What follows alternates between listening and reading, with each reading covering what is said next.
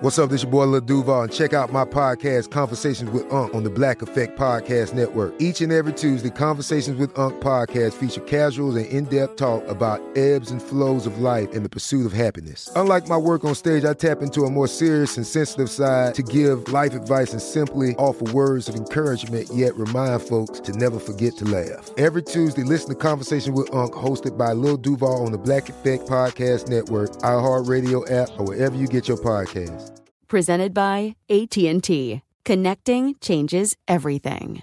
This episode is brought to you by Navy Federal Credit Union. At Navy Federal, it's been the mission to help the military community for over 90 years. And not just help them, but do everything to make sure they not only grow, but flourish. That's why Navy Federal Credit Union has all kinds of great savings and investment options like share certificates with sky-high rates. So don't hesitate. Start growing your finances today with a variety of savings and investment options. Navy Federal Credit Union. Our members are the mission. Savings products insured by NCUA. Investment products are not insured, not obligations of Navy Federal and may lose value. You know that feeling when you walk into your home, take a deep breath, and feel new? Well, that's what it's like to use Clorox Scentiva. Because Clorox Scentiva smells like coconut, cleans like Clorox, and feels like energy. It'll elevate any cleaning routine to not just clean, but also make every room smell like a tropical coconut getaway. Discover how Clorox Scentiva's powerful clean and refreshing scents can transform your space. Get yours in coconut or other fabulous scents at a nearby retail store.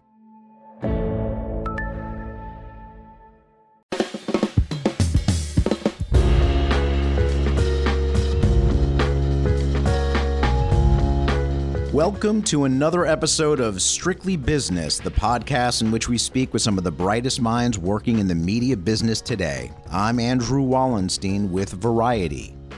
The hand-wringing over what generative AI could mean for Hollywood is nothing new, certainly not since last year's strikes.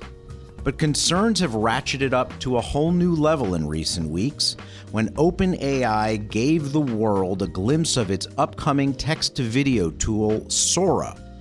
At first, the assessments that we were witnessing the end of the entertainment industry as we know it were limited to social media.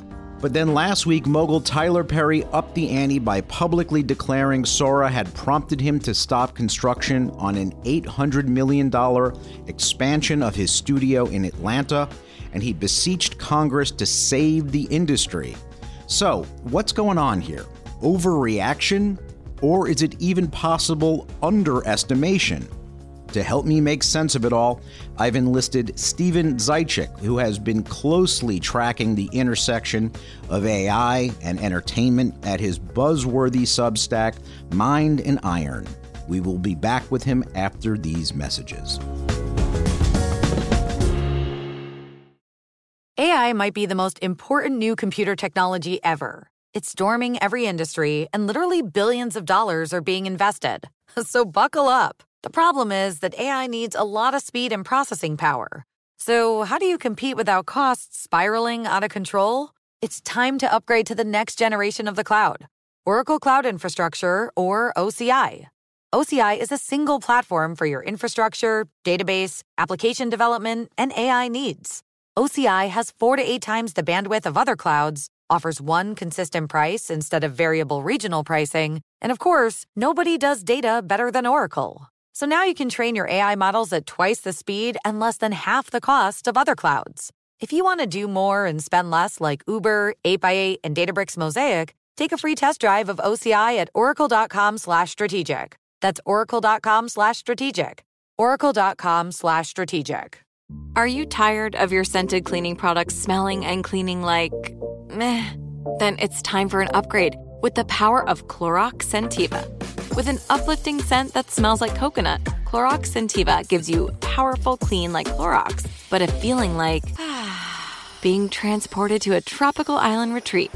Imagine putting your phone on Do Not Disturb, tuning out all the constant, just the feeling of warm sand in between your toes and a fruity drink in your hand.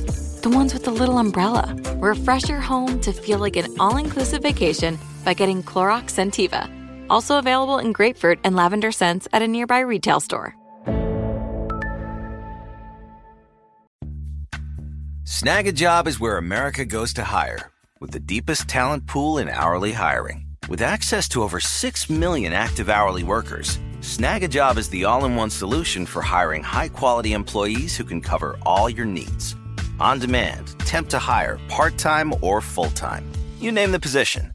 Warehouse worker, retail associate, grocery store clerk, fitness trainer, baker, stylist, bellhop, podcast producer. Yeah, Snag a Job's got a worker for that. With our easy-to-use platform, you're able to seamlessly post and fill available positions quickly with a dedicated customer support team to provide all the help you need along the way. Kind of nice knowing you have a talent pool like that in your own backyard, right? Snag a Job is the partner you need to keep your business running smoothly. So visit snagajob.com or text snag to 242424 to talk to an expert. Snagajob.com, where America goes to hire.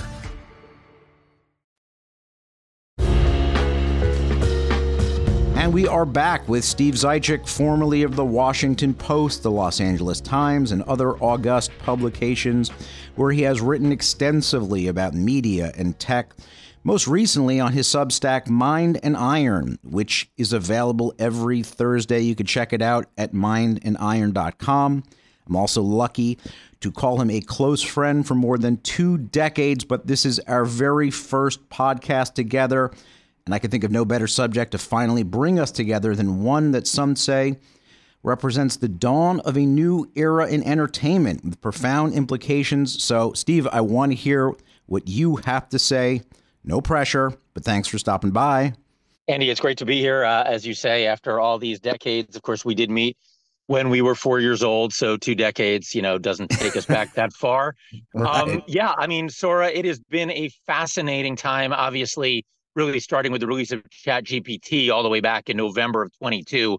But the ante, as you note, was incredibly upped a couple weeks ago when OpenAI released Sora. This is the text-to-video basically platform or program that OpenAI has not yet released commercially, but they're unrolling it probably in the not too distant future. And essentially what text to video means is you can put in a text input the way you can with ChatGPT for text or the DALL-Es and Midjourneys of the world for images. You can do the same now for video and have incredibly realistic looking, with only some slight bugs, as I'm sure we'll get into, video. And the power of such a tool, we've heard about it for a long time. We've sort of, sci-fi writers have kind of dreamed of it.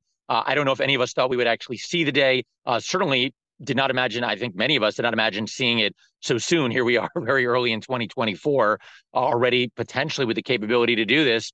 But Sora is here, and it's only going to be coming on stronger. So what was it exactly that people found so mind-blowing? Because as you said, there were other applications in the marketplace already. Text to video wasn't entirely new. Yeah, it's a good question. And I think, these things are all sort of, a little bit of that Fitzgerald, how did you go broke gradually at first or then all at once, or Hemingway, I always forget who it was. But that's certainly been the trajectory of AI, where it's kind of like, oh, it's very incremental, it's very slow. And then all of a sudden it seems to be here. And we ask how it happened so quickly. So yes, there certainly have been some kind of video applications. I don't think nearly as smooth. And I think one of the reasons this took people aback is certainly for those of us with a long enough memory to go back to the earlier days of the internet, is that if you remember, the sort of distribution of a lot of these different forms of media really took a long time to evolve. I mean, people were using email back in the early 90s. I don't think we were seeing video really distributed widely for, 10 to 15 years after that. And so while on the one hand, AI, of course, has been in development for many decades, some of your listeners may know about Eliza, which was a kind of a text-based chatbot back in the 60s. But the reality is, for most people and for most modern use cases, we really have not had any sort of widely deployed AI until just, a little over a year ago with ChatGPT. And so to go from a text-based, application to a video-based one in literally, 14 months, when you think about, previous, evolutions took 14 years, I think that's partly why people are so shocked by this. I think there was something also about what was in market prior to Sora had just lasted clips that were about 4 seconds. And there was something about getting to that 1 minute mark, that Sora that was able to do that. I mean, that I think really woke people up to the fact that this technology was evolving very quickly. But see, here's the thing for me. I think I'm not so quick to presume that means that going forward, there's going to be some uninterrupted hockey stick, evolution up and to the right. That means that, by the end of the year, Sora is going to be spitting out a 90-minute movie that's going to be ready for theatrical distribution. What do you think in terms of the evolution of this stuff going forward from here? Yeah, no, I think the length is a very big question. I mean, certainly you're right that the quantum leap we've just had is nothing short of remarkable. Whether you think this is a good thing or not, when I say remarkable, I don't mean that it's going to save humanity. It could also be its destruction. But certainly in terms of the tech and the kind of form factor here, it's really remarkable that we've gone from either, as you say, very short videos or really even still images to a full minute. But yeah, the technical challenges, without sort of getting or boring anyone with the engineering or kind of processing requirements here, but the kind of capabilities needed to go from a minute to let's say, I don't know, even a 25-minute episode of television is not simply a factor of 25, where you can just stack minute-long videos together. First of all, they would not. You'd have to stitch them essentially in a way that would not work. And then even doing a lot of 1 minute videos, I mean, we know how much power even 1 minute takes. So I don't think we're going to see full length, forget feature films, but even shorter, sitcom type episodes anytime soon. But I think that the future is now, in the sense that it will only be a matter of time. I mean, to me, the question of time is not really a significant one. Again, a lot of this is about processing power. Basically how computers can handle this much data and sort of troll this much data in a short amount of time. That we will get there. I'm not concerned from a technical standpoint. I don't think there's any kind of hindrance there. I think the question is, how good will it be when we do get there? I mean, and I don't know if you want to get into the challenges now, but even in the 1 minute, we know about all the laws of physics that are being defined. The cat with the fifth leg, or the cookie that never gets eaten. Yeah, the extra hand, the person who's flying backwards.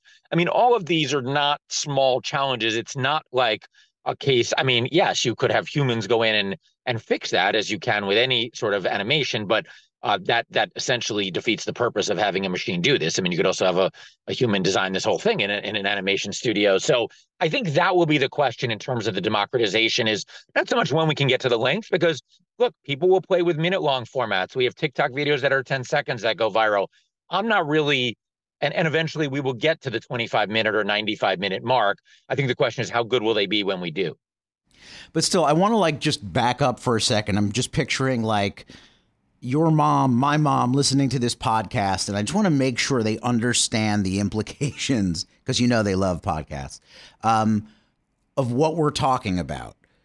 Where, the way I want to explain it is, the way it's always worked, if you wanted to shoot a scene of something, was, you had to have cameras and actors, or at least animation, or a set or a location. And now, thanks to this software, all you need is a computer, and then you whisper some text instructions into Sora's ear, and Sora simply ushers into existence what all that equipment and all the cost and time and manpower that comes with that. And all of that is no longer necessary. And that is simply revolutionary. Now, Sora, as we currently know it, I think we've just made clear, is not ready for prime time, but it's not about where it's at now. It's about where it could be in the future. So if you are in a traditional Hollywood production company studio, how are you not freaking out?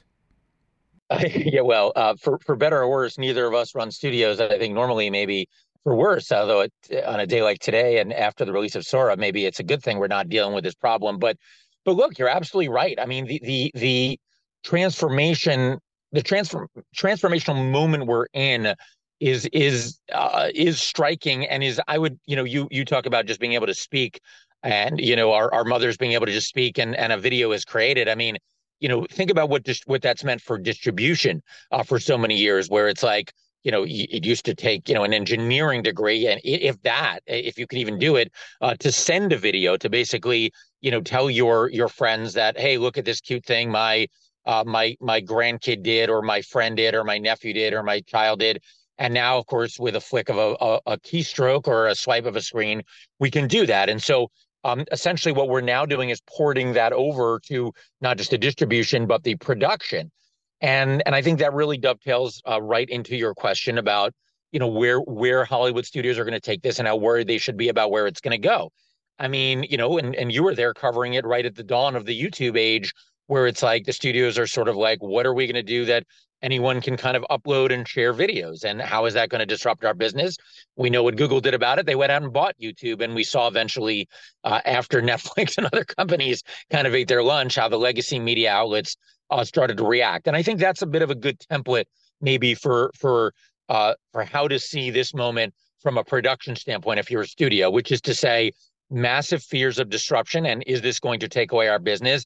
And let's be real, the Netflixes of the world, the automation of the distribution, or the ease of distribution, did in many ways take away a lot of their business. And I think that can, and very much in some cases will, happen on the production side. That said, I don't think anyone feels like Hollywood studios have gone away because of streaming. In some ways, it's been it's been a boon for them. It's been a revenue stream. It's disrupted them, and it's been their salvation. And although I don't think we quite yet know how it's going to play out, I think using that as a sort of rubric to say, look, the automation of production, much like the automation of distribution, is going to be incredibly disruptive. It's going to create, years, if not more, of, new business models, of people having to learn new skills, of people losing their jobs, maybe some other people getting jobs. But ultimately, I don't think, from where I sit, and I'm not, me, I'm not usually a Pollyanna about this stuff.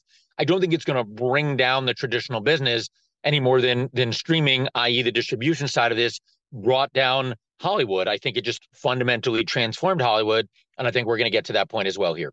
Well, enter Tyler Perry, or should I say Chicken Little. What I mean by that is he gives his interview to The Hollywood Reporter in which he declares the sky is falling. He makes some really, really bold statements to quote, just a few of them. Here's one. Quote, "There's got to be some sort of regulations in order to protect us. If not, I just don't see how we survive." End quote. I love the "we," by the way, as if he's in the same tax bracket as the people he's trying to protect. But no, look, I mean, give the guy credit for doing at least what no one else in his tax bracket seems willing to do, which is to get out there and ring the alarm in a major way. The question, though, is, is he being hysterical or responsible? Yeah, and I think maybe a little bit of both. And just to go back for a second to your "we" question, I think both tax bracket and job responsibility, I think, needs to be delineated there, because, and he even said it himself. He's like, look, as an employer, as a boss, as an executive, this is really, kind of my wildest fantasy. It's like you can automate large parts of the assembly line, as it were. And if you're trying to, you're worried about costs, and even Tyler Perry has to worry about costs, suddenly you just saved on a whole bunch of animators, or certainly kind of are able to scale back a lot of the sort of kind of spade work that had to be done, or grunt work that had to be done by humans. So I think from that perspective, he's probably not freaking out too much. But as he also notes, as an actor, as a as a craftsman, as a fellow, employee of a lot of the people who work for him, clearly there's a lot of disruption there. I mean, look, this is, I don't think Tyler Perry is. I think he's hysterical in that the notion that, somehow we shouldn't be building studios, or we should worry that the entire industry is just going to evaporate because, some, teenager can suddenly, create the next Medea or whatever franchise is going to resonate with people. I think that's an exaggeration. I mean, I think that, first of all, that's a long way off from happening. Even when it does happen, it'll probably be very much a second-class citizen. I mean, again, is TikTok competing with Game of Thrones or with Succession? It's not. Maybe it's competing on the mind share front. But clearly, we're not going to be at the point where any of this technology can create the next Succession. I think he's being responsible in the sense we need to be, kind of plotting our course well in advance of when we've been doing that. And, it's funny you mentioned we need regulation. We need to get kind of our ducks in a row here.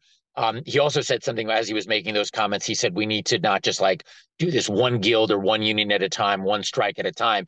And I think he's absolutely right about that. I mean, I think as much as the writers and actor strikes, I think, put AI at the forefront, this sort of patchwork approach from a Hollywood industry perspective that we had over the last year, where the directors went and made their own deals and the writers made a deal and then the actors kind of got what they got.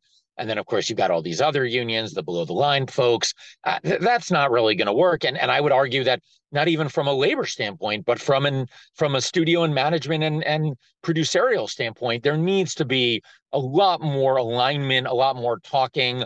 And you talk about regulation, a lot more negotiation with Washington, because let's be real about this too. The Sam Altmans and Satya Nadellas and all of the tech moguls, they are working their hardest to make sure that from a lobbying standpoint, they have as few regulations as possible. I know there's a few big lawsuits now, including the New York Times suing OpenAI for copyright infringement. But the reality is, to the degree this is going to be negotiated in the halls of Congress, tech is, halfway through the marathon, and you've got Hollywood executives still debating what sneakers to buy. I mean, so we are incredibly behind as an industry from Hollywood standpoint relative to where the tech industry is in terms of figuring this out regulatorily. So in all of those regards, I think Tyler Perry is exactly right.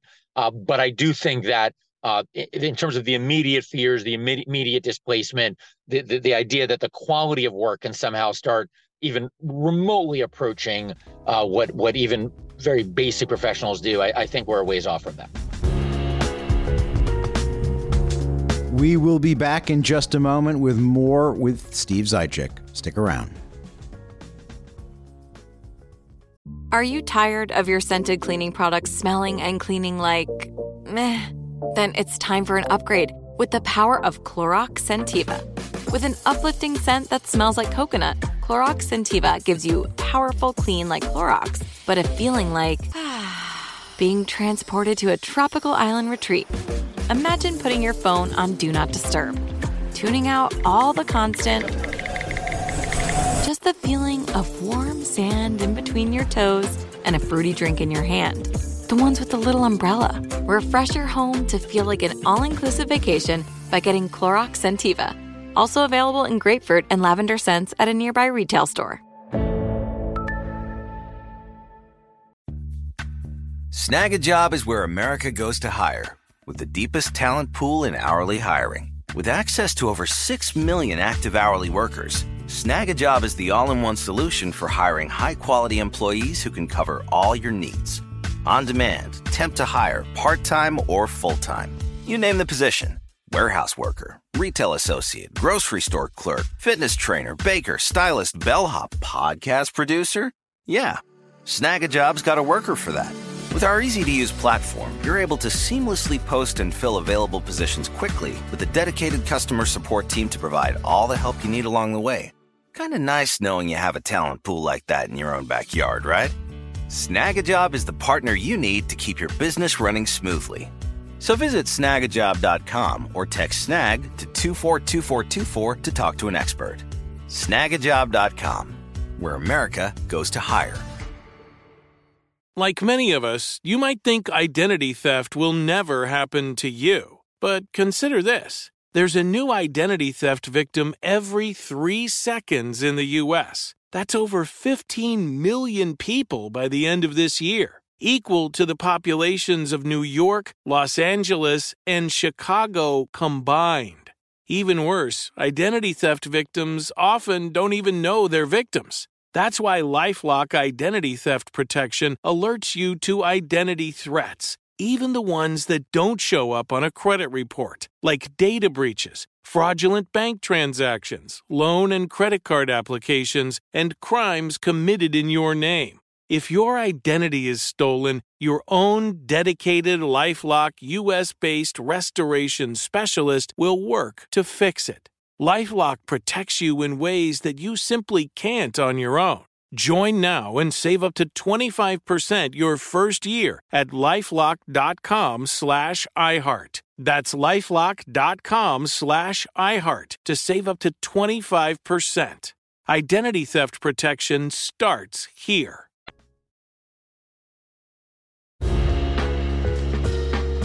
And we are back with Steve Zaitchik, who writes frequently about issues regarding artificial intelligence at his Substack, Mind and Iron, which you could check out at mindandiron.com. He puts out really good stuff every Thursday, so do check it out. You know, Steve, you were just talking about, you kind of panned back and gave us the big picture in terms of the battle lines being drawn here. And it just seems like such an impossible state of affairs when you think about the regulatory picture, the guild picture, and what Tyler Perry is calling on for here in terms of this industry getting its act together and getting everyone on the same page. What hope can we really have for Hollywood to fight this battle in the right way? Well, if streaming is any indication, I would say zero. I think, it's like the whole thing. I mean, you follow a lot of this stuff, like whatever we did with social media on the tech side, let's do the opposite now with AI. And I think you can make a case that that's true with streaming as well. I mean, we obviously saw the legacy companies way behind. We saw black box data issues. We saw lack of revenue sharing. I mean, creators certainly don't want to repeat any of that. And I don't think it's a stretch to say we're in danger of doing that and then some. So, I don't think the historical precedent here is terribly encouraging. And I think, as you've kind of been alluding to, in some ways, in a lot of ways, this is more transformative than streaming. Production and creation always going to be more fundamental to the business than distribution, though distribution is, of course, very important. So I don't have a ton of hope. The only sort of, in that regard, the glimmer I would offer listeners here, and you could tell me if you think I'm being too optimistic, is that I think we have learned some lessons. I do think, I talk to executives, as I'm sure do you, who kind of say, look, we are not going to get caught unawares the way we were. There were so many people 10, 15 years ago who dismissed a lot of this stuff as just either, kind of wannabe, Hollywood content or user-generated stuff. We're both old enough to remember the whole MySpace days and the frenzy about that. And that wasn't going to really cannibalize the business. And I think that I think Hollywood executives now and labor guilds, for that matter, are just too savvy. They know that they cannot underestimate this. Now, does that mean they're going to react to that in the right way? Are they going to align and get, can the guilds even get on the same page? Can management and the guilds, given some of the rancor, decide what's best for them? Because, look, as much as I think that Hollywood studios and management are in some ways, Tyler Perry being an example in this regard, the enemy of labor, I also think they're their best ally because the tech companies, as we know, don't necessarily care that much about Hollywood studios and preserving their business model. They care about maximizing their profits, as they should. So to the extent that this is going to be a battle between big tech and Hollywood writ large, then hopefully producers and executives and conglomerates can get on the same page with workers and creators, because the sooner they can do that, the better they can figure out, how to either neutralize the threat or work in concert with the opportunity. But and I don't mean to like sing a Kumbaya tune here, but I think the more kind of animus and tension you have between Hollywood management and Hollywood labor, the more likely it is that big tech is going to come and eat both their lunches. Yeah, my head is spinning just listening to this. I mean, I'm still somewhat fixated on the notion that, and I'm not pinning this on Tyler Perry, but, he's obviously calling for Congress to have the studios protect labor and I guess obviously not fire everyone in sight and just have computers crank out all the production needs, from here on in, and because obviously that would be tremendous cost savings. But when I wrap my head around that scenario, I sort of say to myself, so if you force the studios to keep employing people, okay, if there's some sort of protection there, how do you keep the studios' competition from then utilizing the technology and then beating them at a fraction of the cost and keeping the purveyors of that technology from, do you keep them from deploying the technology? Like, I don't understand how all that could even possibly work. You don't think Congress is in any way the answer here, is your point? I just don't know how you have Congress force the studios to keep people employed, even though that is the most humane solution. And I don't know how you keep the technology companies from not deploying the technology. I just don't understand how that works. So a couple of things there. They're not going to, there's no way they're not going to stop the technology companies from deploying the technology. I think what's going to happen is, and this is not really a congressional issue, this is a judicial issue, and I'm not an expert on regulation or legislation in this regard or in any regard, but my understanding from covering this a little bit is that really what can happen on that side is just the toughening up of existing copyright laws. They're pretty tough as it is, but they could be tougher in some respects. And then the enforcement, and of course, that's going to be up to the courts. And again, we'll see where this New York Times lawsuit goes. But I think insofar, and that would address kind of the second part of your question, which is what's going to stop people from just, grabbing it on the one hand. So that depends on copyright. And I don't think that's a resolved issue yet. Can OpenAI just unleash a product that lets people drop Brad Pitt, take Brad Pitt from, I don't know, 7 and drop them into their student film? I think that there are legal mechanisms that can prevent that. Certainly that can prevent that from getting distributed if someone does that. I don't think OpenAI cares. I think they want people to use this tool. I also think there could be judicial restraint or legislative and judicial restraints put on, how much OpenAI could actually train their models on this data to begin with. It was interesting. I don't know if you noticed this nuance, but when Sam Altman was giving his little spiel on Sora, he was talking about how this was all kind of trained on publicly available information. And so I think they're very aware now that the initial ChatGPT, which it was a lot murkier in what it was grabbing, as we see from the New York Times lawsuit, they have to be a lot more careful about that. So I think that does address a little bit of what can be taken. And if you do take it, you have to pay for it. And that's, of course, one avenue this could all go as well, which is they do train on a lot of this data that's copyrighted, but the studios and hopefully the artists get compensated for it. In terms of the jobs, I'm extremely, extremely pessimistic about the kind of protectionism that I don't know if Tyler Perry is actively advocating for it, but to the degree he's kind of dangling this hope that Congress is going to pass a law that keeps people employed when there's technology that can automate their jobs. I mean, again, I am no labor historian by any stretch, but if you look at the history of automation in this country, in the auto industry and other industries, there's just not a lot of reason to think that's going to work. And you can go back to the typewriter, you can go to Google, to search engines. I just don't think that's going to work. I think what you can have, and I don't know if this happens legislatively or if it happens within the private sector, I think what you can have is retraining. Yes. You can basically say, this is going to potentially, in some cases, take your jobs, but in other cases, make it easier. We're going to help you do your job better with the help of this technology, or do a different job now that technology is doing this current one. And I think there is room for that. Now, I don't want to get too shiny optimist about that, because I think there's a limit to how much you can retrain someone if their jobs are now completely automated. But I think there's some avenue for hope there. Yeah, I do hope this isn't a matter of just simple displacement, but we'll have to see on that. And on the copyright question, keep in mind, I think copyright is almost like we're getting a little ahead of ourselves, where we still need to see Sora be equipped with having some degree of creative control where filmmakers will be able to use your example, insert Brad Pitt or insert, whoever. Because at this point, we don't, you can't even add sound to Sora, although 11 Labs, another software tool out there, you could layer sound on top of things. But, there's so much that still needs to be demonstrated at this point.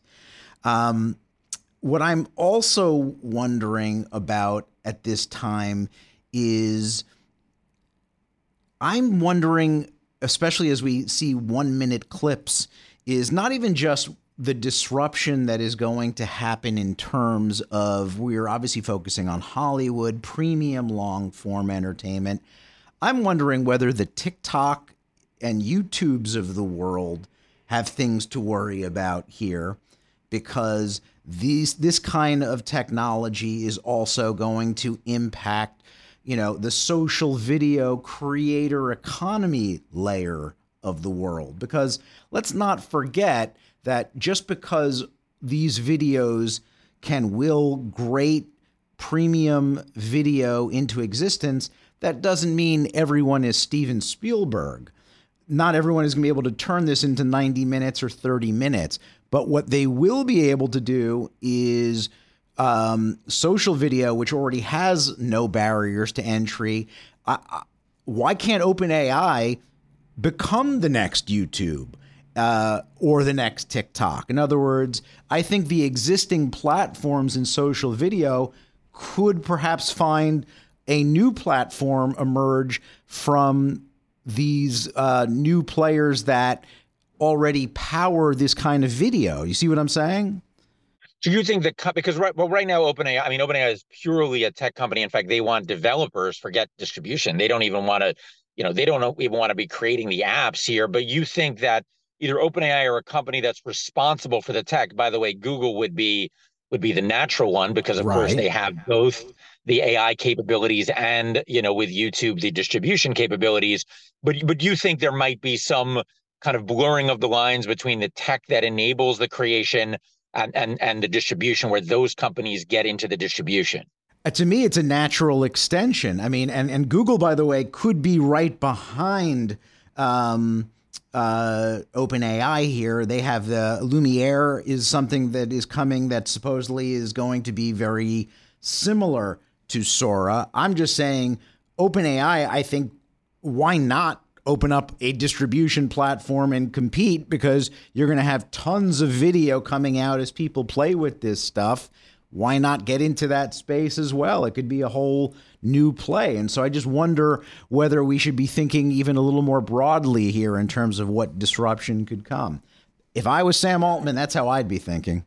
Yeah, he's not shown to date a lot of interest in and you could say this is wise or not. I actually think it kind of is. He's not shown a lot of interest in being sort of front facing in that way. I think he knows there's companies with massive footholds. I think he feels like if he does his job well, and if OpenAI is able to create or give developers the tools, really, because they're not really even creating a lot of this, but they're giving developers, Sora is a different case, but they're giving developers the tools to create this stuff, then they can go out and put it on those distribution platforms. Though, OpenAI, of course, as we know, has a very close relationship, both spiritually and corporately, with Microsoft. And, Microsoft clearly has a lot of reach with Windows and Office and all that. So there's certainly some potential there. I was curious. There's something you said a second ago is interesting that I was hoping maybe to circle back to for a minute. Like, you talk about what it can do in terms of the barriers to entry for creators. Do you think in terms of the creator economy, this is like an unabashed, is this a good thing? Is this a bad thing? It's certainly going to up the level of kind of, professional or semi-professional creators who are not, Hollywood types at all. Your Mr. Beast and your TikTok kind of auteurs. This would seem to really just give them tools that are almost unimaginable. It levels the playing field for them, as I see it. What do you think it does in terms of that world and creativity and the monetization thereof? I think you could see it level the playing field. I think you could see a whole new group of players come in that are maybe more adept at the kind of premium entertainment that, you know, maybe the Mr. Beasts of the world are not necessarily adept at. I don't know. I mean, I just think that what we are talking about here in general, whether we're talking about creator economy, premium entertainment, it's so hard to get my head around the disruption that we're going to see. And I think a lot of what's going to be disrupted, like, we could barely conceive of it. That's how huge this is. Yeah, and I think just to add to that, I mean, you talk about the whole new layer of creators who can, you know, sort of up their game or figure out how to master these tools in a way that maybe this current or previous generation of content creators haven't. You know, I would look at animation. I really would. I mean, you know, animation, and this is where maybe, you know, if I'm, you know, Illumination or I'm Pixar or I'm any of these companies that have done this so well for so long, I'm worried because forget just the you know, the animators on the floor who should be rightly worried here, but you know, this is going to give tools. I mean, and I think, you know, we both watched these videos and these demos and sort of saw all the remarkable animations that were being created. I think I was frankly more struck by that than some of the live stuff. And to me, if you're able to kind of create animation at that level, you know, if your average or a slightly above average content creator could now create, you know, a 1 minute, and then it gets a little bit longer, you know, gets, you know, these animations that, you know, Pixar Illumination does shorts. And now suddenly there's like someone who's mastered these tools and maybe is an artist in their own right, but is not employed by a studio, has no affiliation with them, is now suddenly creating Pixar or Illumination level animation. You know, what does that do to both sides, right? What does that do to the Hollywood firmament where it's like now suddenly you've got we can't distinguish between these studios, and what does it do to these YouTube, TikTok like platforms where suddenly it's not just, you know, somebody doing some fun karaoke video, but I'm watching, you know, and I know this is a bit of a stretch, but not as much, not as big as it was a month ago, where I'm watching someone do the next, you know, Coco or Cars or Minions. It just feels to me like there are so many places here where the content creators could get this massive boost. Again, the ones who know how to use the tools, and then, you know, how does that get monetized? If suddenly someone could do really high level stuff without having to go through the studios. Again, to your point, I think that's an area where the level of disruption is just mind boggling. And it just brings me back to Tyler Perry and it's so easy to dismiss what he is saying and the profound implications of what he's raising as hysteria. But the thing I keep coming back to is, and I think we're going to end on this note, is it's as if, you know, I'm typically allergic to hysteria, but in this scenario, I find that for once, I find myself thinking hysteria is plausible. And if it's plausible, isn't it truly kind of apocalyptic? And how disturbing is that? I would end on this note from my end, the slight bit of optimism I would inject to that and maybe leave listeners with from my point of view is that if you love Tyler Perry and you love the Medea movies, or you love, you know, Spielberg or James Cameron, or whoever it is, the reality is not only can these models not actually create that. I mean, they may be able to emulate it, but they can't create something that distinctive. It's going to make those people even more prized. And I think we're going to love, if you love, you know, whether it's from Tyler Perry to Steven Spielberg to Catherine Bigelow to Ava DuVernay, I mean, you name it. If you love that filmmaker, you love that creator, you know, in the sea of pseudo professional content, that stuff is going to be even more valuable. There's going to be even more of a premium on people who could bring their artistry and humanity. I don't think it's going to touch that high level of content. In fact, it may even put more of an emphasis on it. So I don't know if that tempers the apocalypse, but that's the one thing I would say on that. Score one for traditional Hollywood. Well, thanks, Steve, for taking the time out. You, of course, can check out everything he writes every week on his Substack at Mind and Iron. Appreciate you taking the time out. Great being here, Andy.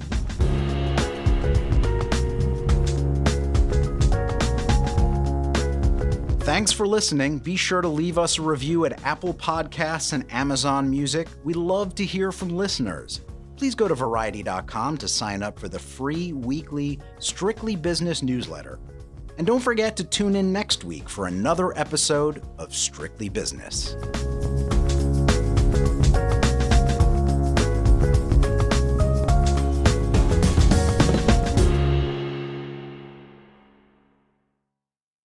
If a new house is on your wish list in the next 5 years, grow your savings faster and experience your dreams with an Ohio Homebuyer Plus account from Kemba Financial Credit Union. A savings account specifically designed to save for a new home where you can earn 7% APY, a $500 matching bonus, and a $1,500 mortgage closing cost credit. Learn more at Kemba.org. Offer expires March 31st, 2025. APY equals annual percentage yield. Restrictions apply. NMLS 292230. Equal housing lender. Federally insured by NCUA. This is Malcolm Gladwell from Revisionist History.